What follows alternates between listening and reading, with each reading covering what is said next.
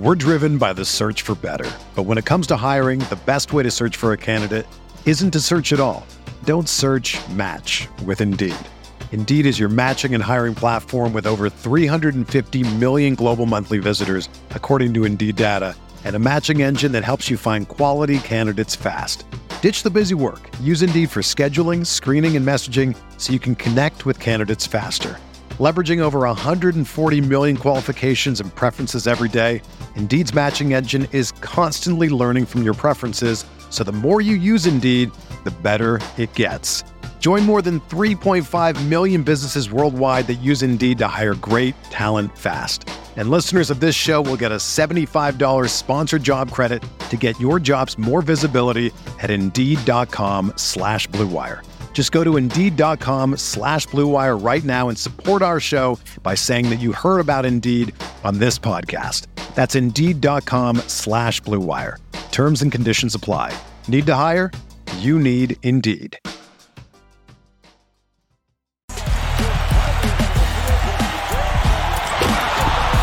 Davis 4-3 in the win. Oh, it's good. 2020 NBA championship belongs to the Los Angeles Lakers.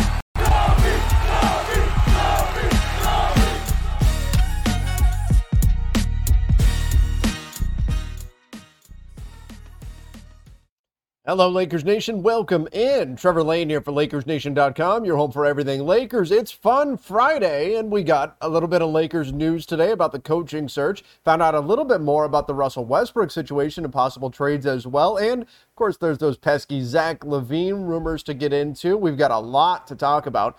Welcome in. If you're joining live from YouTube, from Facebook, from Twitter, this is our earlier show of the week. Typically, we aim for right around 9 o'clock Pacific time in the evenings. But on Fridays, we kick off the weekend with a little bit of Lakers basketball talk. And if you're listening to the podcast version of this, please go leave us that 5-star rating and review over on Apple Podcasts. We certainly do appreciate that. Already seeing plenty of questions and comments coming in, people asking about the coaching search. And I guess really that's the place to start out.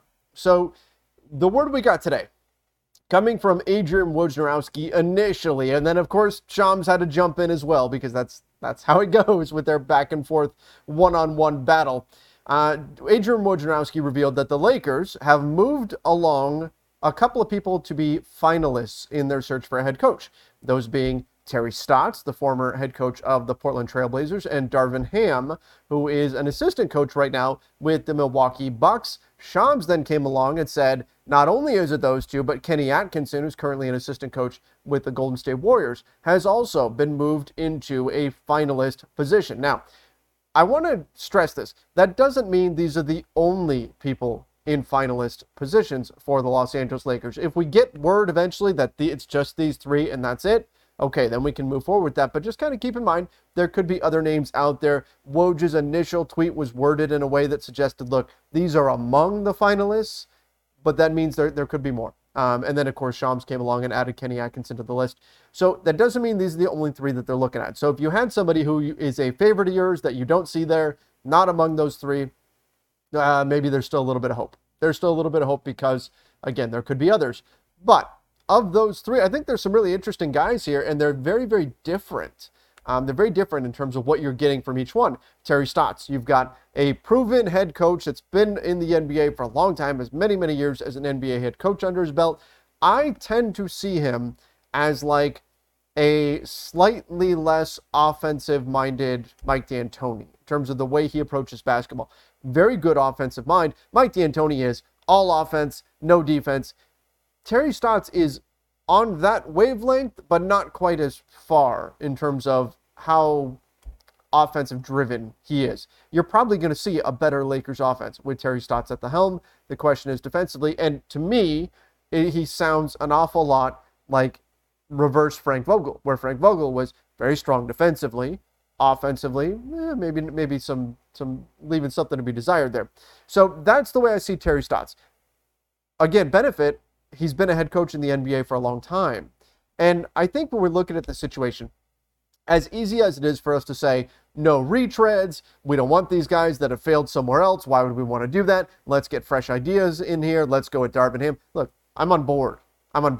But I'm just cautioning from an organizational standpoint, when I look at the Lakers, when I look at the situation that they're in right now, I think they would be foolish not to consider what a veteran would bring versus what stepping into the Lakers situation would mean for a rookie head coach.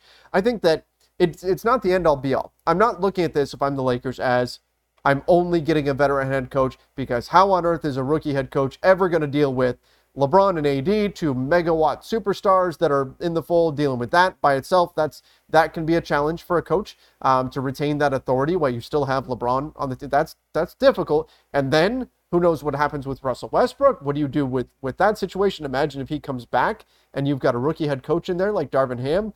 That's a difficult scenario. And then you throw on top of it, it's the Lakers and the spotlight on the Lakers, not to mention they had the worst season ever last season. The worst Lakers season ever, in my mind. I've been saying it for a while now. It's going to be your job to right that wrong. That's a lot. That's a lot to put on a first-year head coach. And again, I'm not saying Darvin Ham can't overcome those things. I think he can. If I had to pick one of those guys, I'm picking Darvin Ham. I'm just saying from an organizational perspective, you have to consider that. If you're not considering that, you're doing it wrong. You have to consider that dynamic, and you have to be sold on Darvin Ham being able to overcome those things. He's very well respected. He's widely seen as an NBA head coach who should have already had a job, right? A lot of people have seen him as, this is the guy who should already be a head coach, and it's crazy that he's not yet. It's almost like when you start getting deep in the draft and people are saying, how is this guy still on the board? How has nobody picked this player yet? And we saw just recently in the NFL draft, look how long some of the quarterbacks lasted, and people were saying, how are these guys still out there? Similar thing here with Darvin Ham, same kind of vibe, where people are looking around saying, how is this guy not a head coach yet? And in particular, he's coming from a successful organization with the Milwaukee Bucks. I think he's a very interesting candidate. And then we go to Kenny Atkinson, who's totally different. Kenny Atkinson has that head coaching experience, but he's seen as more of a player development type guy. So is that a situation where if you bring in Kenny Atkinson, do you look at this and say, well, LeBron, he kind of coaches himself at this point. LeBron kind of does what LeBron's going to do. These are veteran players. Let's get a coach that's going to really help bring up the back end of our roster, the younger guys, the Austin Reeves, the Taylor Horton-Tucker, Stanley Johnson, Wenyen Gabriel, whoever else they get. Let's get somebody who's going to bolster that side of the lineup so we have that depth, because he's going to bring along our younger players a bit faster. So maybe we bring in a Kenny Atkinson, and LeBron is still LeBron, AD is still AD. We'll see what happens with Russ. Maybe you trade him for some veterans, something like that. We'll talk a bit more about that in just a minute. But if you do all of that, and you bring in Kenny Atkinson, maybe you can round out your depth a little bit more by fast-tracking some of the younger players with him. So there's some intriguing things for each candidate that they all bring. Again, if I'm forced to pick one, I'm picking Darvin Ham. But here's the thing. Our Lakers Nation group text today had a great idea. We started talking about what do you do in this scenario? Who do you pick? And somebody, I want to say it was Sean Davis, threw out, let's hire Darvin Ham. No shocker, right? Sean would say, let's hire Darvin Ham. He's like the biggest Darvin Ham fan on the planet. But he said, hire Darvin Ham, but then make Terry Stotts your lead assistant. Now, I don't know if Terry Stotts would even be open to doing that, but I think that's a very, very smart way to go about it if you're the Lakers. If you're going to bring in Darvin Ham, and I think that's the right move. That's me. I don't think the other guys are necessarily wrong, but if I had to pick, I'm picking Darvin Ham. Support him. Support him with veteran coaches who have experience, kind of like what the Nets did with Steve Nash, kind of what even the Lakers did with Frank Vogel when they put Lionel Hollins on the bench with him, Jason Kidd on the bench with him. They gave him that support. I think that's something that is incredibly important to do if you're going to go with Darvin Ham. So that would be my option. I don't know, again, if Terry Stotts would be open to that. Kenny Atkinson, is he really going to leave being an assistant in Golden State to just be an assistant somewhere else? Probably not. But interesting, those are the three names that we know for sure that are candidates for the Lakers spot. XRP boy Bradley said, what happened to my man's Mark Jackson? And this is with a super chat.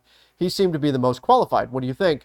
So we heard some little rumors, some whispers here and there that Mark Jackson, the Lakers, it was more an interview just to go through the process. Maybe they were doing somebody a favor or something like that, but that he wasn't necessarily a real candidate.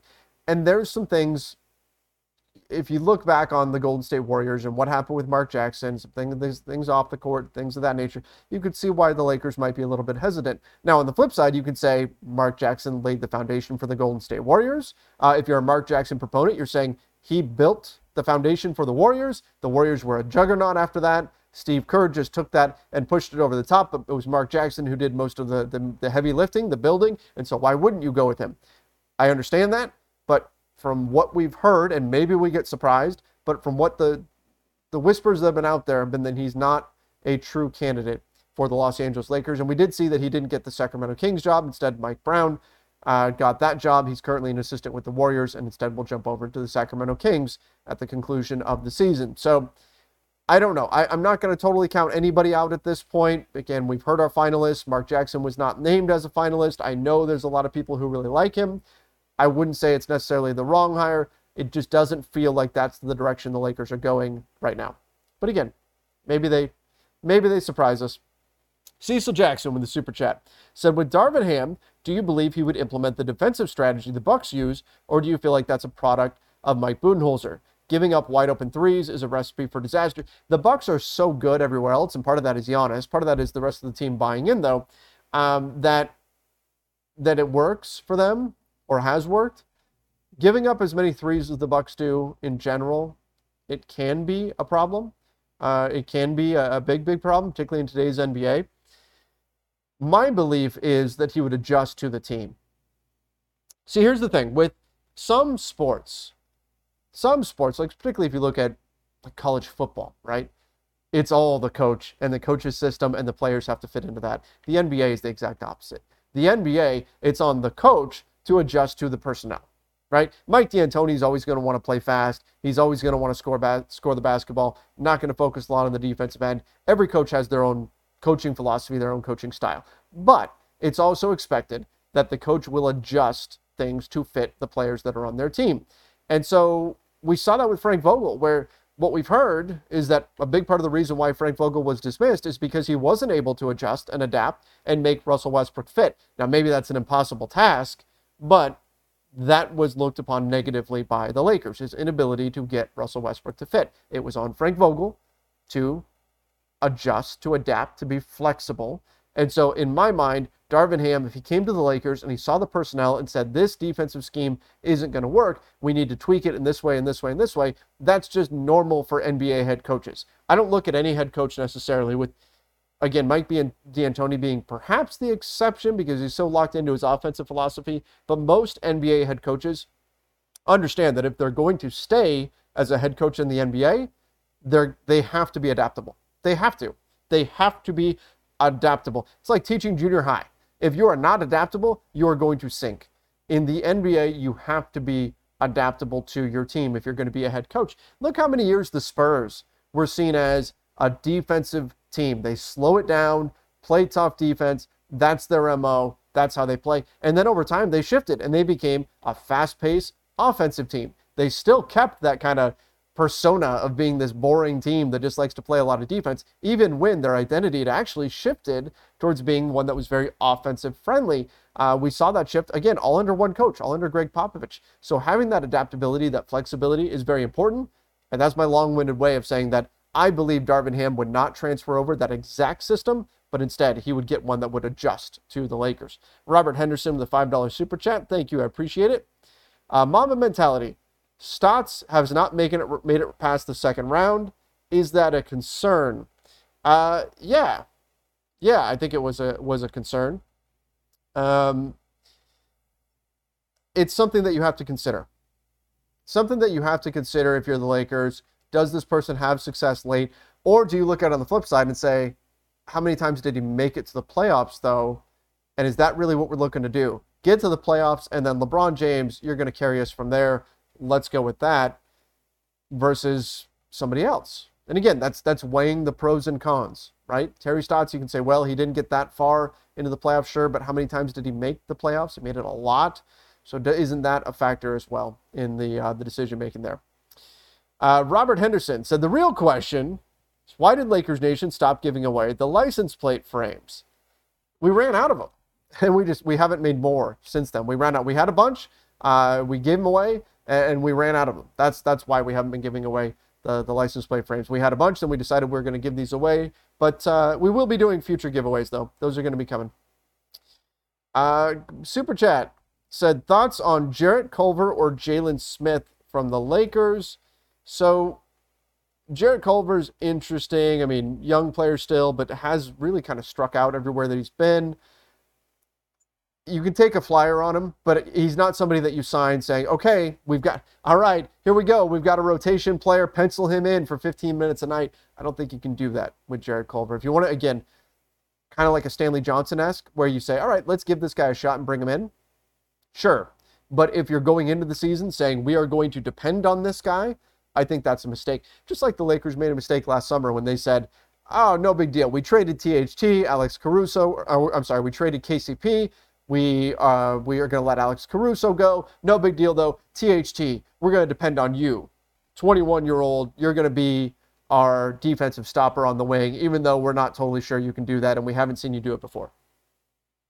I think going for Jarrett Culver and assuming he's going to be one of your key guys, just doing the same thing.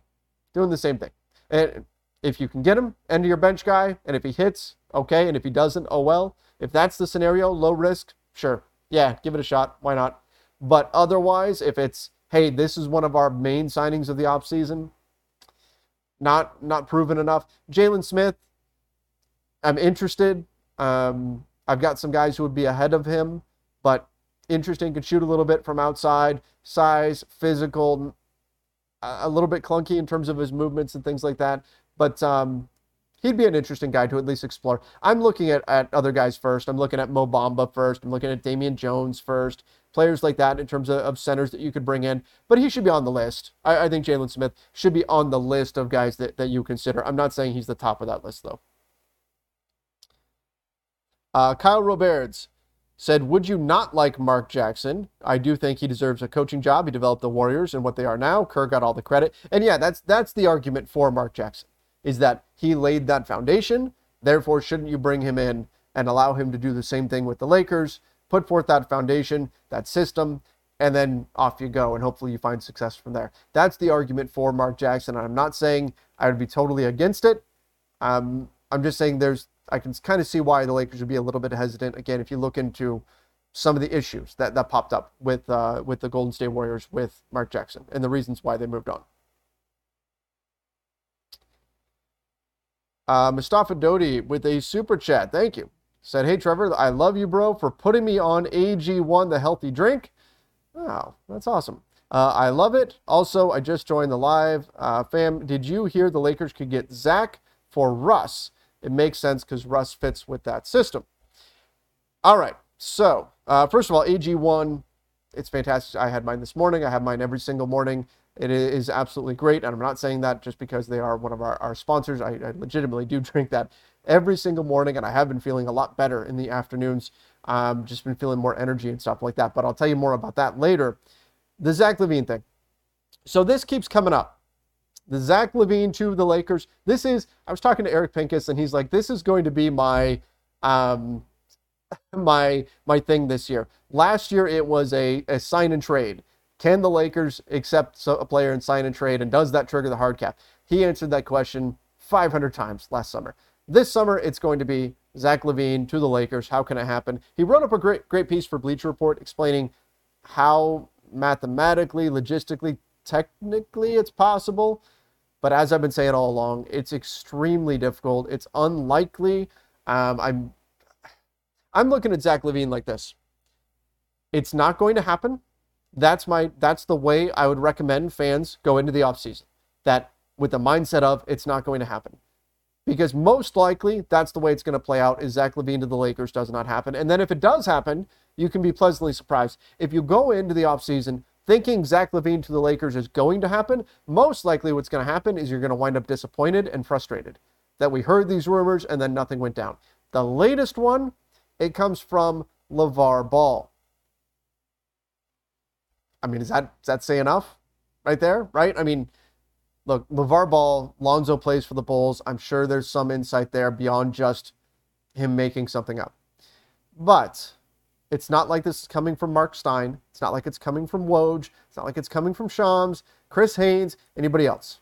This is LeVar Ball saying, yeah, he's going to the Lakers.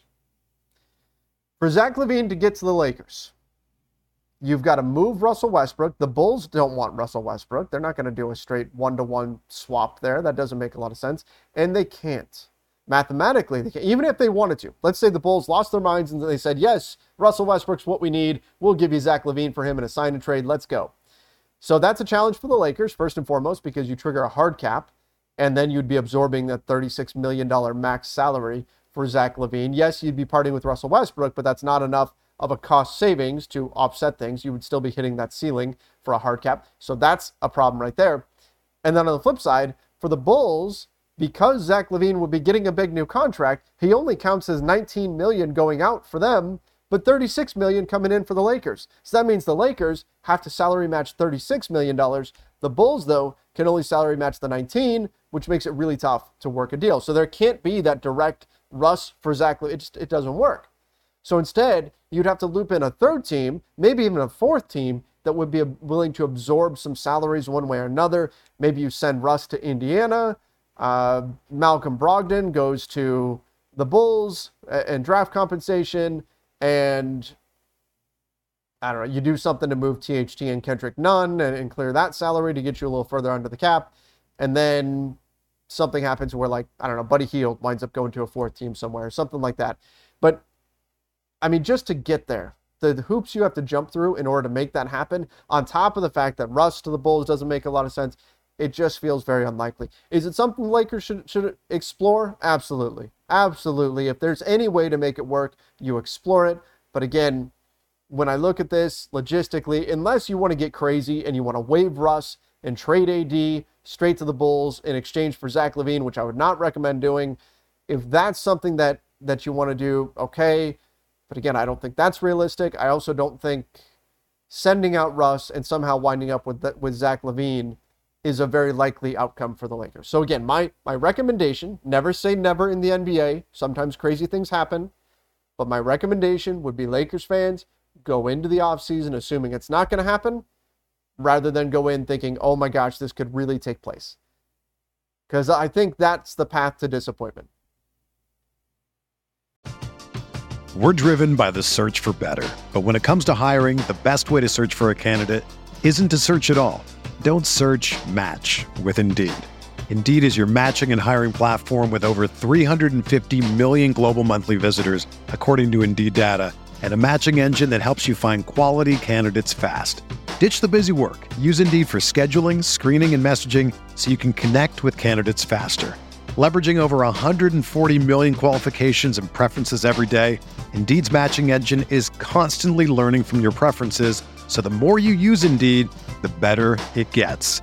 Join more than 3.5 million businesses worldwide that use Indeed to hire great talent fast. And listeners of this show will get a $75 sponsored job credit to get your jobs more visibility at Indeed.com/Blue Wire. Just go to Indeed.com/Blue Wire right now and support our show by saying that you heard about Indeed on this podcast. That's Indeed.com/Blue Wire. Terms and conditions apply. Need to hire? You need Indeed. McIntyre said, Trevor, what's your realistic starting five for opening night, coach included? So LeBron and AD, coach, I'm going to say Darvin Ham gets it.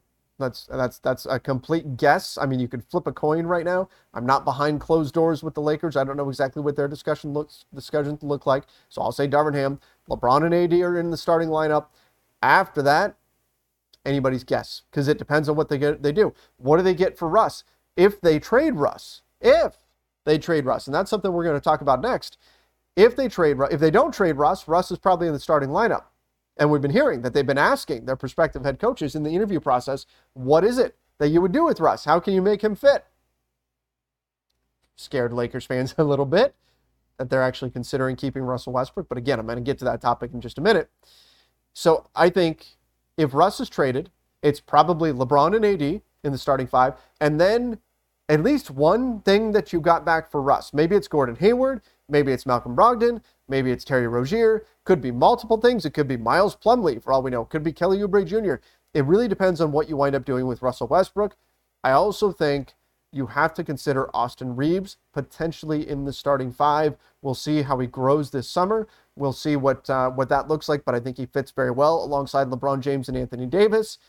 There might be a spot there, particularly as a secondary ball handler, if the Lakers go away from this idea that they have to have a dedicated point guard on the floor and go back to the concept that they used in 2019-2020, in which LeBron is essentially the de facto point guard on the roster. So I think Austin Reeves has to be at least in consideration. I'm not saying that's ultimately where you land, but you have to consider Austin Reeves as being a potential starter for the Lakers next season. Other than that, I don't see Stanley Johnson starting. I don't see Wenyen Gabriel starting.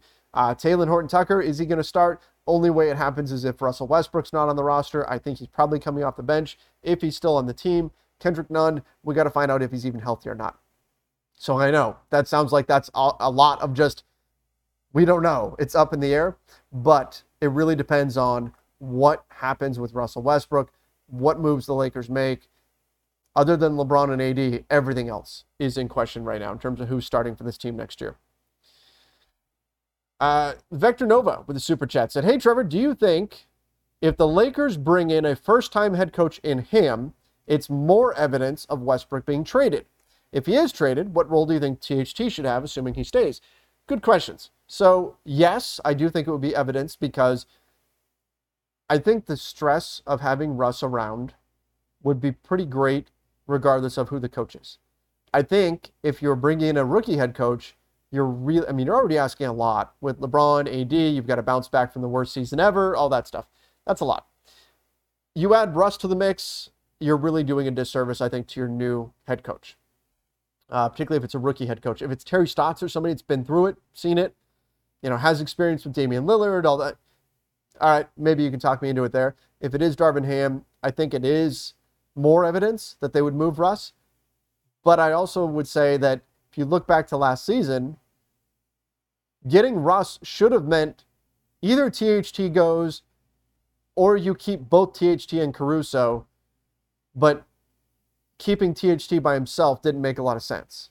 Didn't make a lot of sense because Russ and THT on paper, it's one of the worst pairings in the NBA that you can come up with. In terms of their skill set, how they would fit on the floor, it's terrible. I do think if Russ stays, THT becomes that much more likely to go because I would assume the Lakers see it the same way. And if Russ goes, THT becomes more likely to stay. I see him as an off-the-bench player because part of his skill set is handling the basketball, and I don't know that that fits all that well alongside LeBron unless he goes and he becomes a really good off-ball shooter this offseason. I mean, who knows? He's very young. Maybe he does. But I think his most likely role is being a ball handler / initiator off the bench for the Lakers this season. That's what I'm seeing. Mark, when can the Lakers start buying picks for the draft? Right now.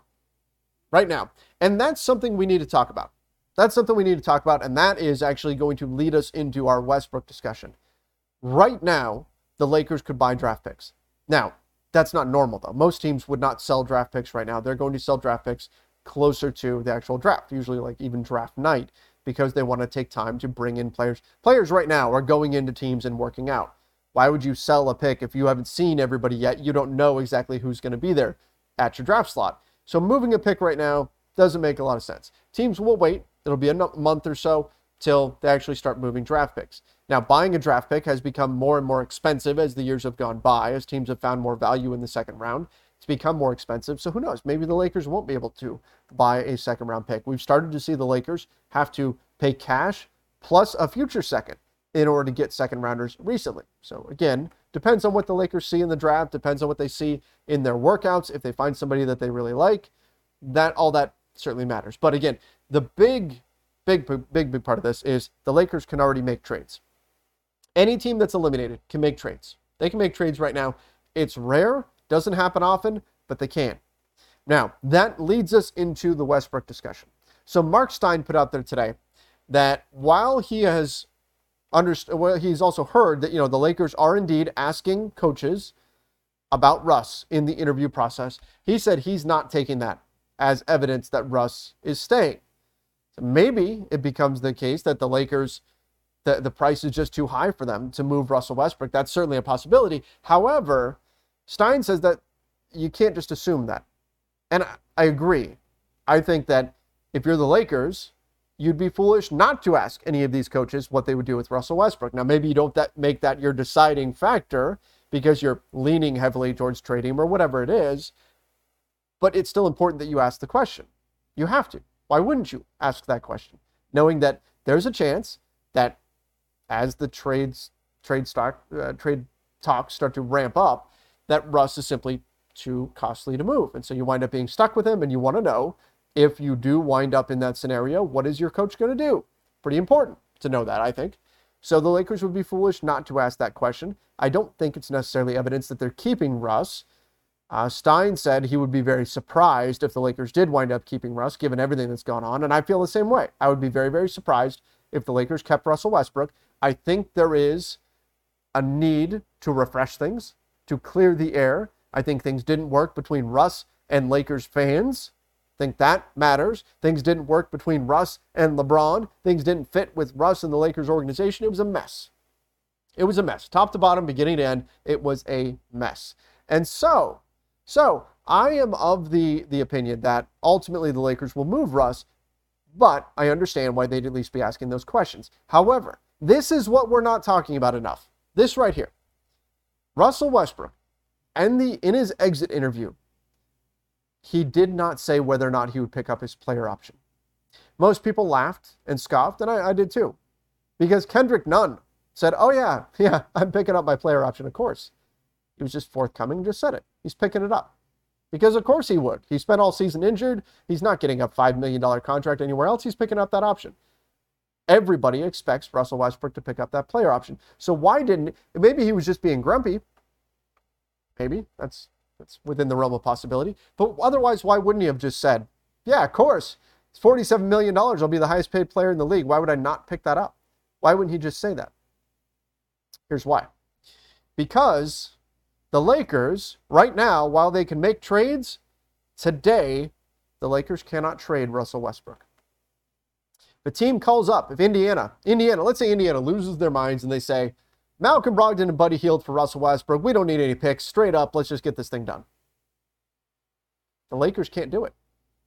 They are not allowed to trade Russell Westbrook until he officially picks up that option. Because otherwise, he is not under contract with the Los Angeles Lakers. That player option is still sitting out there. He does not have to decide whether or not he is picking up that player option officially until the end of June. It's got until the end of the month. So if you're Russell Westbrook and you're looking at this situation and you say, man, Lakers are probably going to trade me, you're going to hold off as long as you can signing that option. Why? Because if you are going to be traded, you want to have any kind of say in where you ultimately wind up.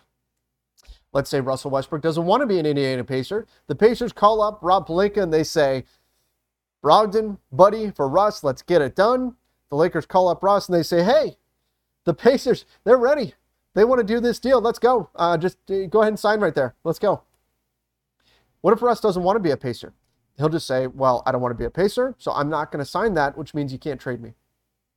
He would then make it known that he doesn't want to be a Pacer. He would do what he could to try to scare them off. And he would wait until either a team pops up that wants to trade for him that he wants to go to, or until he hits that deadline and he absolutely has to. He's not going to give up that control until the moment he has to. Which means if you're Russ and say, again, hypothetical, let's say you don't want to be a Pacer and that Pacers deal is out there. If you're Russ, you're hoping that you can scare them away, or that between now and the end of June, which a lot of things can happen then, the Pacers decide to go in a different direction. They find a different fit. They move on. You don't get traded there. So that is a factor in the Russell Westbrook trade conversations that I don't think we look at enough. We act as though Russ has already picked up that option, which then allows the Lakers to trade him whenever they feel like it. And that is not the case at all. In fact, Russell Westbrook can create a lot of problems for the Lakers if he wants. Now, ideally, the Lakers find a trade. Russ says, perfect, I'd love to play for that team, and off you go. That's the ideal situation. So I'm not trying to be pessimistic or anything like that. Sometimes it works out where everything is great for all parties involved. Russ goes to a place he wants to go to. The Lakers get the price that they want. An opposing team gets the player that they want, and everything's great. That happens sometimes. But the Lakers, while they can make any trade right now, legally, as of today, they cannot trade Russell Westbrook. I think it's a factor in how all of this works with what goes on. All right, everybody. Let's take a quick break here to give a quick word to our sponsors, Athletic Greens. Again, we got that great comment on them earlier. Truly is fantastic stuff. It's a quick 3-minute break. So kind of reset, 3 minutes. I will be right back. Lakers Nation, I want to pause for a moment and talk a little bit about Athletic Greens. I started taking AG1 because for me personally, I was interested in recovery. Number one, I've been trying to get back into shape and spending a lot of time in the gym, lifting weights, doing all those sorts of things. And I wanted to see if it could help with my recovery process and what that looks like. We all know how important recovery is in any type of athletic endeavor. And then also the mental clarity part of it. I'm the type of person where I've noticed, middle of the day, I start to just hit this lull, this wall that I run into, and I've just found I'm just not as productive as I should be. And I'll admit, I was pretty skeptical when I went into this, when I started taking AG1, but I've been very, very pleasantly surprised. Not only has my recovery improved, and I've been taking AG1 for about 3 weeks now, I've been making noticeable improvements in the gym, but the mental clarity piece to this, the energy piece to this, it has been noticeable. In the afternoons, I simply have more focus, more energy. I just noticed suddenly I'm getting way more done during the day. I'm accomplishing more tasks on my to-do list rather than pushing things off to the next day. And that means for all of you, that means more Lakers Nation content, more NBA front office content, everything else that we bring. It's been absolutely fantastic. I can't believe how productive I've been while taking AG1. So what is AG1? Well, with one delicious scoop of AG1, you're absorbing 75 high-quality vitamins, minerals, whole food source superfoods, probiotics, and adaptogens to help you start your day right. And that is exactly how I take it. It's the first thing I take in the morning. Instead of getting coffee or an energy drink or something like that, I drink my AG1. This special blend of ingredients supports your gut health, your nervous system, your immune system, your energy, your recovery, your focus, aging, all of the things, all in one. And it costs you less than $3 a day. You're investing in your health, and it's cheaper than your cold brew habit. It's cheaper than getting all the different supplements yourself that you would have to go out and find. You're investing in an all-in-one nutritional insurance. Athletic Greens, it was created when the founder experienced a ton of gut health issues and ended up on a complicated supplement routine to recover. It cost him over $100 per day. He created Athletic Greens after experiencing how difficult it was to create an optimal nutrition routine on your own. And for me, I'm super busy. The sports world, it moves at a lightning fast pace. So Athletic Greens, very quick, very simple for me to get my nutrition in one place. Right now, it's time to reclaim your health and arm your immune system with convenient daily nutrition. It's just one scoop in a cup of water every day. That's it. No need for a million different pills and supplements to look out for your health. To make it easy, Athletic Greens is going to give you a free 1-year supply of immune-supporting vitamin D and 5 free travel packs with your first purchase. All you have to do is visit athleticgreens.com/LakersNation. Again, it's athleticgreens.com/LakersNation to take ownership of your health and pick up the ultimate daily nutritional insurance.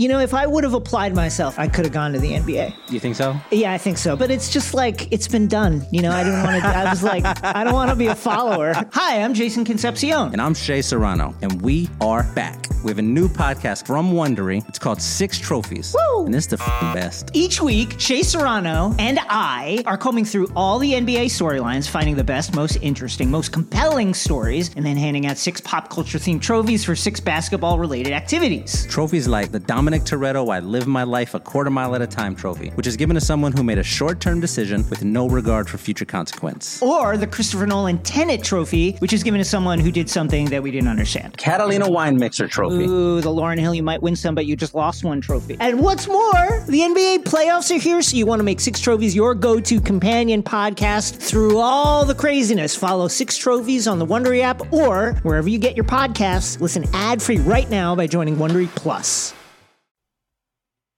All right, welcome back. I gotta address this because I love that you guys noticed this. Mike Wolf said, "Bruh, how did Trevor upload a video while streaming?" Yeah, so I did just publish the front office show from today while the AG1 ad was running. The way that works is, and yes, that's me putting in the extra work.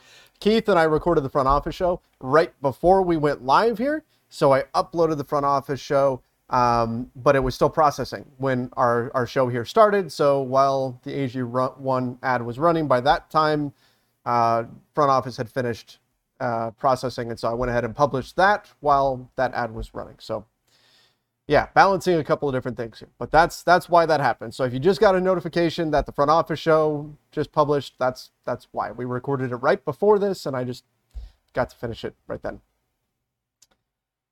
All right, let's see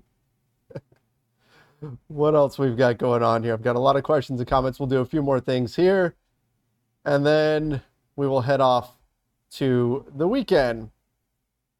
Oh no, I've got people in our chat that are arguing the asterisk thing with the Lakers championship. Look, I don't want to relitigate this too much here, but depending on whether or not someone considers the 2019-2020 NBA championship an asterisk is entirely dependent on whether or not they like the team that won.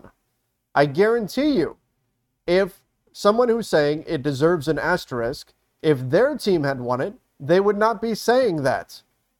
They wouldn't. And I'll also say that the discussion before the bubble, before they even started all of that, was largely, would this be considered a ring that would need an asterisk? We had so many different people that were talking about that because we had 4 months of no basketball. And when it was announced that basketball was coming back, that was one of the big talking points. I'm not talking about just on Lakers Nation. I'm talking about the national NBA media. And the general consensus was no, because we're so happy that basketball is coming back and every team is playing in the same environment. So there's no reason for this to be an asterisk. But yet, as soon as the Lakers became the team to win it, suddenly you had all these people saying, oh, clearly this was an asterisk thing. The Lakers don't win it if you don't get this break. It was set up just so the Lakers can rest and all of that, conveniently forgetting that the Lakers were on a roll right before everything shut down. They had just beaten the two top contenders at that time, along with the Lakers. They had beaten the Clippers and the Bucks on the same weekend, and that had been the big question mark around the Lakers. A lot of people said, well, the Lakers are good, but they can't beat the top teams. They beat them both back-to-back on the same weekend. And Giannis Antetokounmpo had just gotten hurt. He just suffered an injury. We were talking about LeBron potentially getting MVP, as Giannis had gone down with an injury that was going to keep him out for at least a few weeks, a knee injury, and then everything shut down. So people say, oh, well, the Lakers were healthy because of the shutdown. No, the Lakers were healthy before things shut down. Other teams were not healthy and then got healthy during the 4 months that everything was shut down. And then the Lakers were the team that pushed to get home court advantage, lost that. That was taken away. No one had home court advantage, and they lost a starter. Avery Bradley didn't go to the bubble. They filled in with KCP. Now, they were fortunate that they had a quality player like KCP who could step into that role, but Avery Bradley had been one of, if not their best perimeter defenders that year, and they lost him. So if anything, and again, I'm biased looking at this, of course, this is Lakers Nation, but if anything, the Lakers were hurt by things shutting down for 4 months and then restarting in the Orlando bubble. So in my mind, there's no reason why that should be an asterisk, regardless of who won. Had the Miami Heat won, I wouldn't say there needed to be an asterisk. It didn't matter who won. We knew there was no asterisk going in. And assuming that the Lakers only won because things shut down and that allowed them to stay healthy, I think most likely that's incorrect, particularly when we look at how things were going right before everything got shut down. There. I've said my piece on that plenty of times. Somebody said only KD's rings have asterisks. I don't think any teams have asterisks. Any championship. A championship is so difficult to win. We're spoiled. We're spoiled in that we see a Lakers team that has contended for championships more often than not. I mean, they've been absolutely incredible. They've had a who's who of stars. So it almost feels like, it just happens. But winning a championship is so difficult. Not going to put an asterisk by anybody's championship. Doesn't matter. Wancho says, Trevor, can you invite Trevor Lane from the front office show next Friday? I feel like you guys would get along. Yeah, no problem. I think we can figure out a way to make that work. All right, let's see what else we've got going on here. Only the Astros, maybe, somebody said. That actually makes some sense. If you have evidence that a team broke the rules and cheated in order to win a championship, that's a different story. But you're talking about an even playing field across all teams where all teams are in the same situation. There's no asterisk there. Rob Fiorelli, was there ever any real reporting on Phil Handy getting a shot to coach? Doesn't look like he was ever in contention, but hope he stays on the staff. Agree on all parts. Agree on all parts there. So I do think that that there was one report that mentioned that he would want to be a head coach, but that was the only thing I can remember seeing. Nothing concrete about the Lakers looking at him to be a head coach or anything like that. I'm also in agreement that, yeah, I hope he stays on the staff. I think he's a great assistant coach. I think he probably deserves a look at head coach. I wanted him to get a look at as being a head coach the last few months of the season. If the Lakers knew, I said this a bunch of times, the Lakers knew they were moving on from Frank Vogel, do it, move on from him, and hand the keys over to Phil Handy and find out. Find out what he's got as a head coach. Give it a shot. That was what was my preference for how the Lakers would finish the season. They didn't go that route, and there were pros and cons to keeping Frank Vogel, going Phil Handy. I thought they should have given him a shot. I think he's great, and I really do hope that he stays on the coaching staff as well.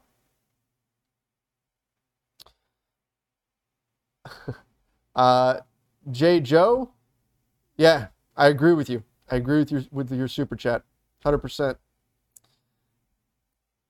Porter Allen adds in from Facebook, the bubble made it an even playing field because of no travel, meaning lower seeded team had just as much chance to win as the higher seed. Yeah, that's a good point that I didn't bring up. You also eliminate travel in that situation.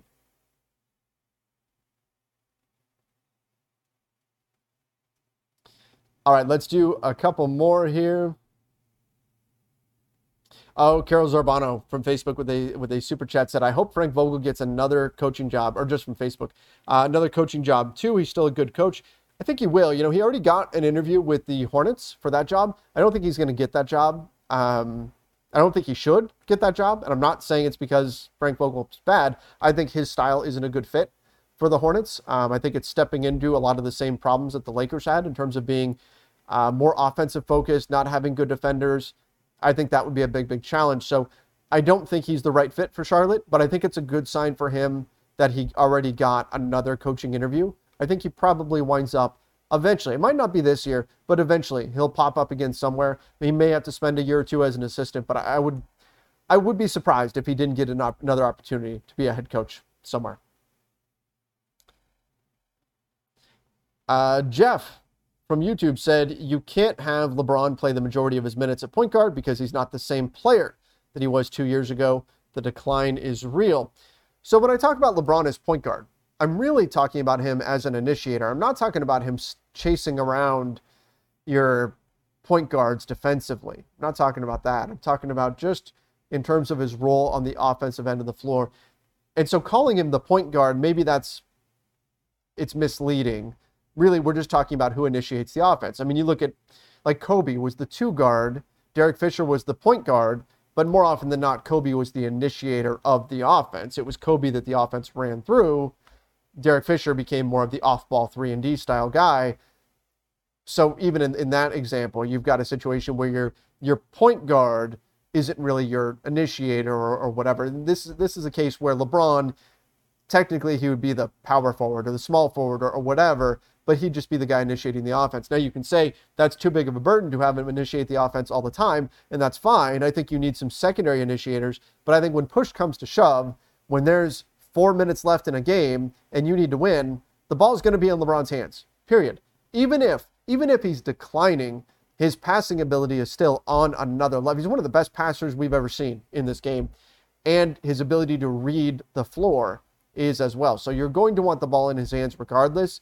Now you can make the argument that you have to take some of the burden off of him, but I think we've seen for a couple seasons in a row now that you also run into problems if you bring in a point guard whose job it is to take that burden off of LeBron, but isn't willing to cede control the majority of the time to LeBron. That's why I think you need more of a backup caliber point guard that can occasionally fill in rather than a guy who feels like they should be the starter and they should have the ball. Ryan Bass with a super chat said, Trevor, hi. Hi, Ryan. I'm still wondering if it makes sense to ship out either AD or LeBron for max returns while they're still worth something. So if you believe that AD and LeBron are not going to be able to get it done this year and are simply diminishing their value, then sure, maybe that does make sense. I don't think the Lakers, from an organizational standpoint, want to do that. I think they've tried very hard to build themselves up as a superstar-friendly organization, and therefore giving up on a superstar and trading them away, it doesn't fit with that specific goal. I also don't think the Lakers look at AD or LeBron and assume that they're done. I think you look at AD and you hope he can stay healthy, even if you're realistic about it. It really depends. If you feel like Anthony Davis is going to get hurt a bunch next year and he's never going to be healthy ever again, then yeah, you probably see the value diminish year after year after year. But if you have hope that he can maybe play the bulk of it, if he can play 65 games in a season and you feel pretty good about that, then you probably don't trade him away, because when he's on the floor, he's more valuable, most likely, than anything you're going to get in return. All right, everybody. We're going to wrap things up there. I appreciate everybody coming in and joining today. Great chat. Really enjoyed the conversation here. And guys, if you enjoyed it, make sure that you do subscribe to the Lakers Nation YouTube channel, ring that notification bell. And of course, over on Apple Podcasts, we've got some great reviews coming in there. I love reading them. If you could, toss us a 5-star rating and a review. Easy way to help out the show. Really appreciate if you take 20 seconds and do that over on Apple Podcasts. That would really help us out. Till next time, everybody. Have a fantastic weekend. See ya, and stay safe. This is the story of the one. As a maintenance engineer, he hears things differently. To the untrained ear, everything on his shop floor might sound fine, but he can hear gears grinding or a belt slipping. So he steps in to fix the problem at hand before it gets out of hand. And he knows Grainger's got the right product he needs to get the job done, which is music to his ears. Call, click Grainger.com, or just stop by. Grainger, for the ones who get it done.